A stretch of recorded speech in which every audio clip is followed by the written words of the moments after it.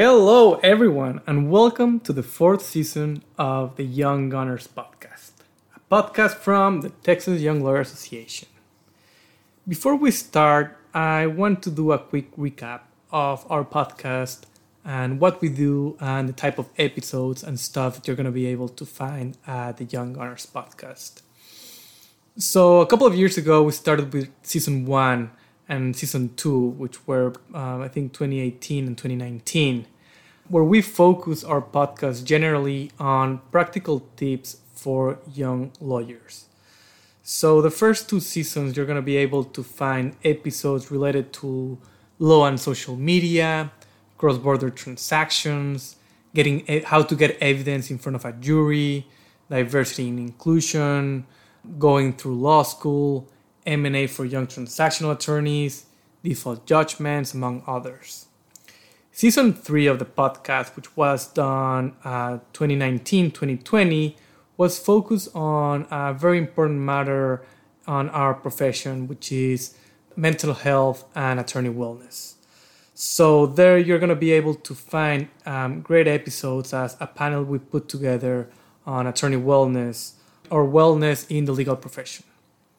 Now, in this fourth season, we're going to be talking about and focusing on a subject and skill that is not taught per se in law school and that every lawyer will always have to practice throughout his or her career: business development. In this episode, the first episode of our fourth season, I am your host, Eduardo Marquez. I'm an M&A associate at Sidley Austin in Houston and a director at the Texas Young Lawyer Association. Our guest today is Alison Gugat, Senior Business Development and Marketing Manager at Sidley Austin.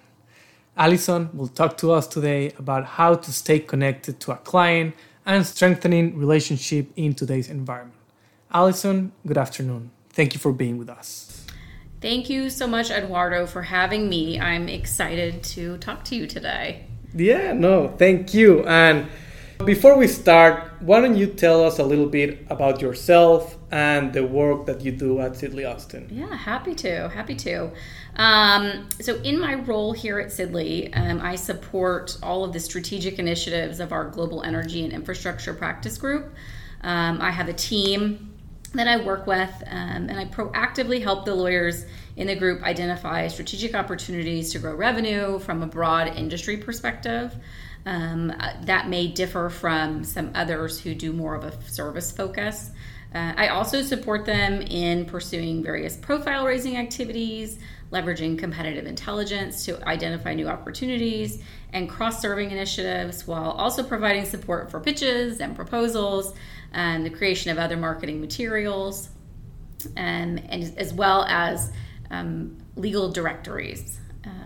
In college, I actually worked at a very small boutique firm, but over the past 13 years, I've been at 5 large AmLaw 100 firms. So I've seen the legal market change significantly over that time, and I really enjoy creating solutions for the complex problems facing my internal clients, and I'm so thankful to work with really smart people who challenge me every day. Yeah, I think we're very lucky to have your perspective, knowing that you've worked with smaller law firms and that you have vast experience with a lot of big law firms. So we're looking forward to this discussion. But let me go straight to it. Coronavirus changed everything, at least on the short term. People are having to adapt. What do you think are the most effective ways to stay connected with clients and to add value to clients with remote working and social distancing? That's a really great question, and something over the last 7 months, we've all been faced with. But I think the important thing to remember is you need to meet your clients where they are. We're all going through some of these same issues, whether it's work from home or virtually teaching our students at home. But remembering to connect with them and be personal, be bringing them value when you can. It's a great opportunity to continue to bring solutions to your clients. Many of them may be facing some of the same concerns as before the pandemic, but I know many of them are facing new concerns. So staying on top of, market developments, what's happening with your clients, and how you can, bring a solution to them before they even know they have a problem, I think would be really top of mind for everyone. And before I pick your brain on what you think is kind of like the standard right now or like the best practices, do you have, could you share a successful story that you've seen that has worked on how lawyers are approaching developing clients, either old or new clients? Mm-hmm. I definitely can. I think one way to do that is to bring a new opportunity to a client, or bring a solution, as we talked about, that they don't know that they might be interested in. Take some pieces from your firm or from your colleagues that they've written and share them. Cross-selling your firm or your other colleagues at your firm, cross-selling their services. They may not need your services at this time, but helping to cross-sell what your firm can bring for them would be really important. And now that you mentioned that, I have seen, I wouldn't say a lot, but I've seen quite some of that, for example, in social media, in LinkedIn. Absolutely. Creating those long-term relationships is so important. As you know, not everyone you work with today, you'll be working with in 5 years. And if you can keep those connections and build those relationships, people will remember you for, who you are and what you've done to help them, especially during these challenging times. I think that people will definitely remember who was there to lend an ear, or bring them a solution, and they'll really be remembering that far after the pandemic. That's for sure. For sure. Okay, so then kind of like back to it. What type of client events are you seeing that have been used more widely by law firms? Or what type of events do you think are, kind of like the standard or the best practice right now? Sure. I've seen a lot of virtual events during this time. A lot of the conferences that we used to go to in person are all going virtual. There's a lot of new products out there to have a virtual exhibit hall or to have a virtual one-on-one chat during those events. So we've seen a little bit of everything. We've seen a lot of creativity in the virtual event space, whether that's rearranging flowers virtually or a Zoom happy hour. We've even seen a drive-in movie client event where everyone was socially distanced. We're starting to see more and more people kind of feeling more comfortable to get back, in person, even if that's socially distanced on a patio, for instance. But I think the most important thing to remember about those virtual events is to be really targeted in who you're inviting, the goals you want for that event, whether it's a very small targeted list, whether or not you're going to have an event that is maybe a family event, or a larger event that's targeted towards 100 people, or perhaps it's a thought leadership event on a specific topic. Be really targeted in who you're reaching out to. It's a great time of year to review your marketing list for your holiday cards, and make sure that everyone's up to date. There's a lot of folks that might be moving around. Be sure you're very targeted in who you're inviting. And then after the event, be very targeted in who you're following up with and how you can kind of take those relationships further, following up with people, making sure they had a great time, or making a note in your kind of contact list where they may have said something, or maybe it's an opportunity for you to send them, an article that you read that they might be interested in. So be sure to follow up and be very targeted for those events. Yeah, no, I absolutely agree. And while you were talking, I was paying attention, but I was thinking, well, that's completely true about being targeted. But that made me think about how also at some point during this pandemic, working from home for a couple of months, it also made me, for example, reach out to some connections or maybe all of my connections and kind of like pick up conversations that I've left a long time ago and reconnecting. And I had a conversation with someone recently where they said the same thing, even though that we are, working from home, social distancing, that we've been able sometimes to connect with people that, we had not connected in a while.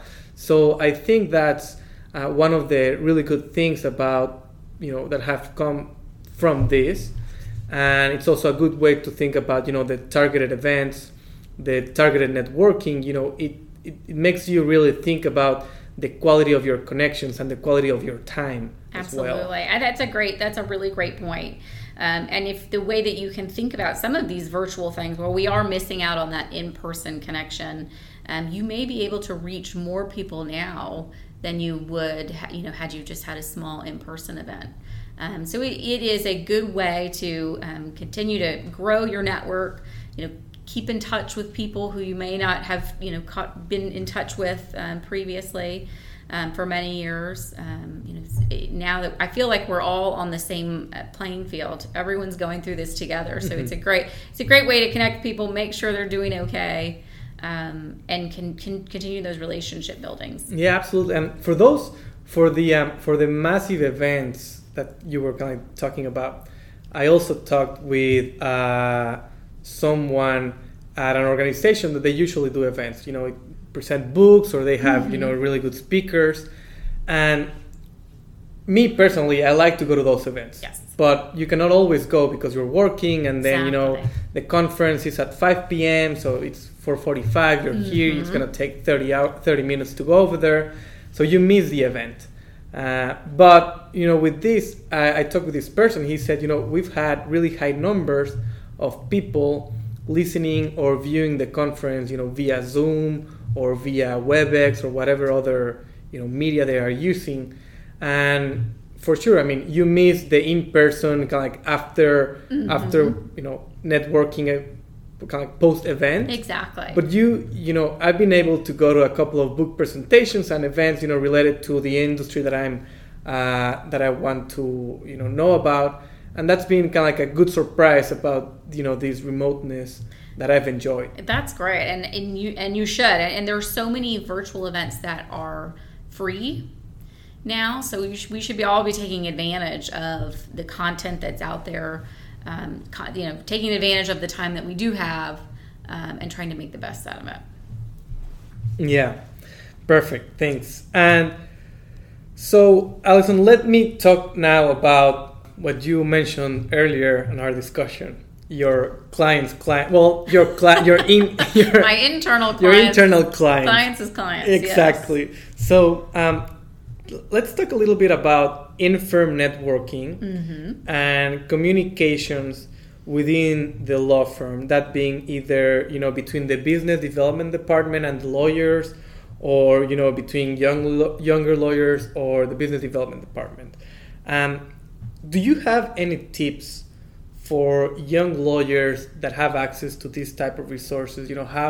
How number one, how they can get closer to their business development department, and how the business development department is getting closer to the lawyers. Absolutely. And I've had experience at small firms and at large firms. So I know at some small firms you don't have a marketing department. You may have one administrative person. But I encourage those small practitioners, solo practitioners, to reach out to their administrative folks and see what's available. Brainstorm with them, because I think they want to help you as well. There's lots of resources available on the Legal Marketing Association website, lots of free resources available. There are definitely consultants for fees that are available, business coaches that can help you identify some resources. For some folks in a larger firm, You may have dedicated departments, and I encourage those young lawyers to reach out to them and find some time on their calendar. It may be that the partners are filling up their days and the ones knocking on their doors, but they definitely want to help the young lawyers as well.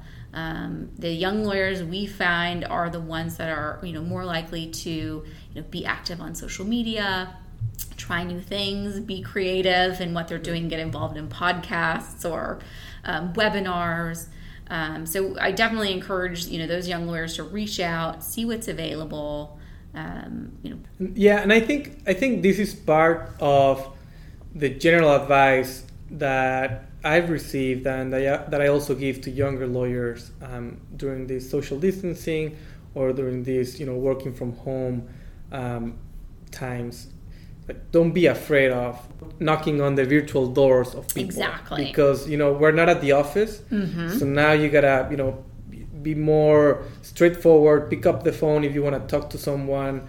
Send emails. Hey, when can I get in your calendar? If it's a partner or a client that is very busy, like right now is it's the time to be conscious and respectful of other people's time, but also be ready to be in front of them. Absolutely. And as a young lawyer, sometimes we are afraid of oh my God, that partner, he's super busy, like he won't respond to my email, or that client, he's the senior VP, he won't respond to this business development like invitation to participate in a podcast or in a webinar. Like, well, you don't lose anything trying. And like you said, some rules are in a sense, you didn't say this, but some rules can be bended, that it's time to just get in front and send emails, phone calls, etc. So yeah, absolutely. And I think we're in a different environment where it takes a little bit more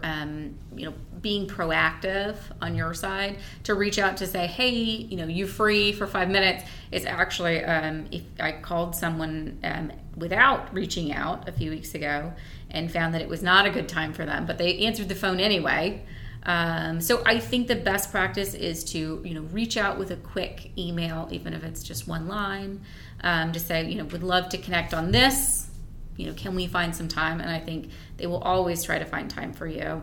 And especially if it's a client and you have an opportunity where they may be able to get free CLE, or you've got a speaking role for them. I think a lot of clients are they're looking to build up their resume as well. So that's another good thing to remember is providing someone else an opportunity. While you may not be a good speaker, if you're able to provide them with a speaking role, I think that would be really important. Yeah, that's great advice. Definitely. So, Allison, before we let you go, any final advice that you have for our young lawyers that are listening to this podcast? Sure. Well, I could go on all day, as you know, Eduardo. But first, I would think the most important thing is to really give some thought to what you want your personal brand to be. What do you want to be known for? What do you want to portray to the market? What type of expertise would you like to be known for? And then secondly, figure out what you really enjoy doing and really lean into that, whether that's writing or you're more of an in-person networker. If you enjoy public speaking, find those things and really lean into them. I think LinkedIn has been a really great tool for a lot of young lawyers to get their ideas out in front of other people without publishing on a full article in a journal or something. It's a great way to keep in top of mind for clients. So I definitely encourage you, and I'm excited to hear a podcast that's specific to social media. I'm sure lots of your listeners will. But I think that it's a great opportunity to get in front of your own peers at your firm that you might be connected to. I've seen lots of things that you've shared on your LinkedIn, Eduardo, and I've shared those myself. It's a great way to build your personal brand internally at your firm and externally for your clients, and to keep up with where people are going. Yeah, no, that's again right on the point. I think if I may add to that, it is very important for young lawyers to understand their brand and what they want to be known for, right? So if you want to be an energy lawyer, like start writing about energy, join an energy organization, an energy association of young lawyers. If you're into, bankruptcy or litigation or family law, well, see, what activities are out there for young lawyers. And something that you and I discussed offline before was, also look into, if you admire or if you have a mentor, or if you see someone that you like the way they do the business development, like, number one, I would say, reach out to them. Yeah, absolutely. And ask them for their tips and, and emulate them, right? Like do whatever you think is working for them if you think that's going to be working for you. So I completely agree with your advice. I think that's something that would be very helpful for lawyers of all ages. Absolutely. And the same goes for, your partners that you may look up to, and getting kind of an inside view of how they build their business. Ask them, especially now that we're virtual, there's no reason that you shouldn't, be a part of, building pitch materials or being a part of client meetings. If you can just dial in, it's a great learning opportunity, and they can just say no. Yeah, exactly. Well, thank you very much, Allison, for joining us today. Thank you. Thanks for having me. A really good and thoughtful conversation. I'm sure that a lot of people will appreciate it and learn a lot from it. Great. So we are very thankful for having you today. Thank you so much, Eduardo. Thank you all for listening to the Young Gunners from the Texas Young Lawyer Association. Don't forget to check out other episodes available on our website, tyla.org, and wherever you get your other podcasts. If you have a topic you want to hear about, email us at tyla@texasbar.com or send us a tweet at TexYoungLawyers using the hashtag YoungGunners. You can also find us on Facebook and Instagram. We hope to see you back here for another episode. Thank you.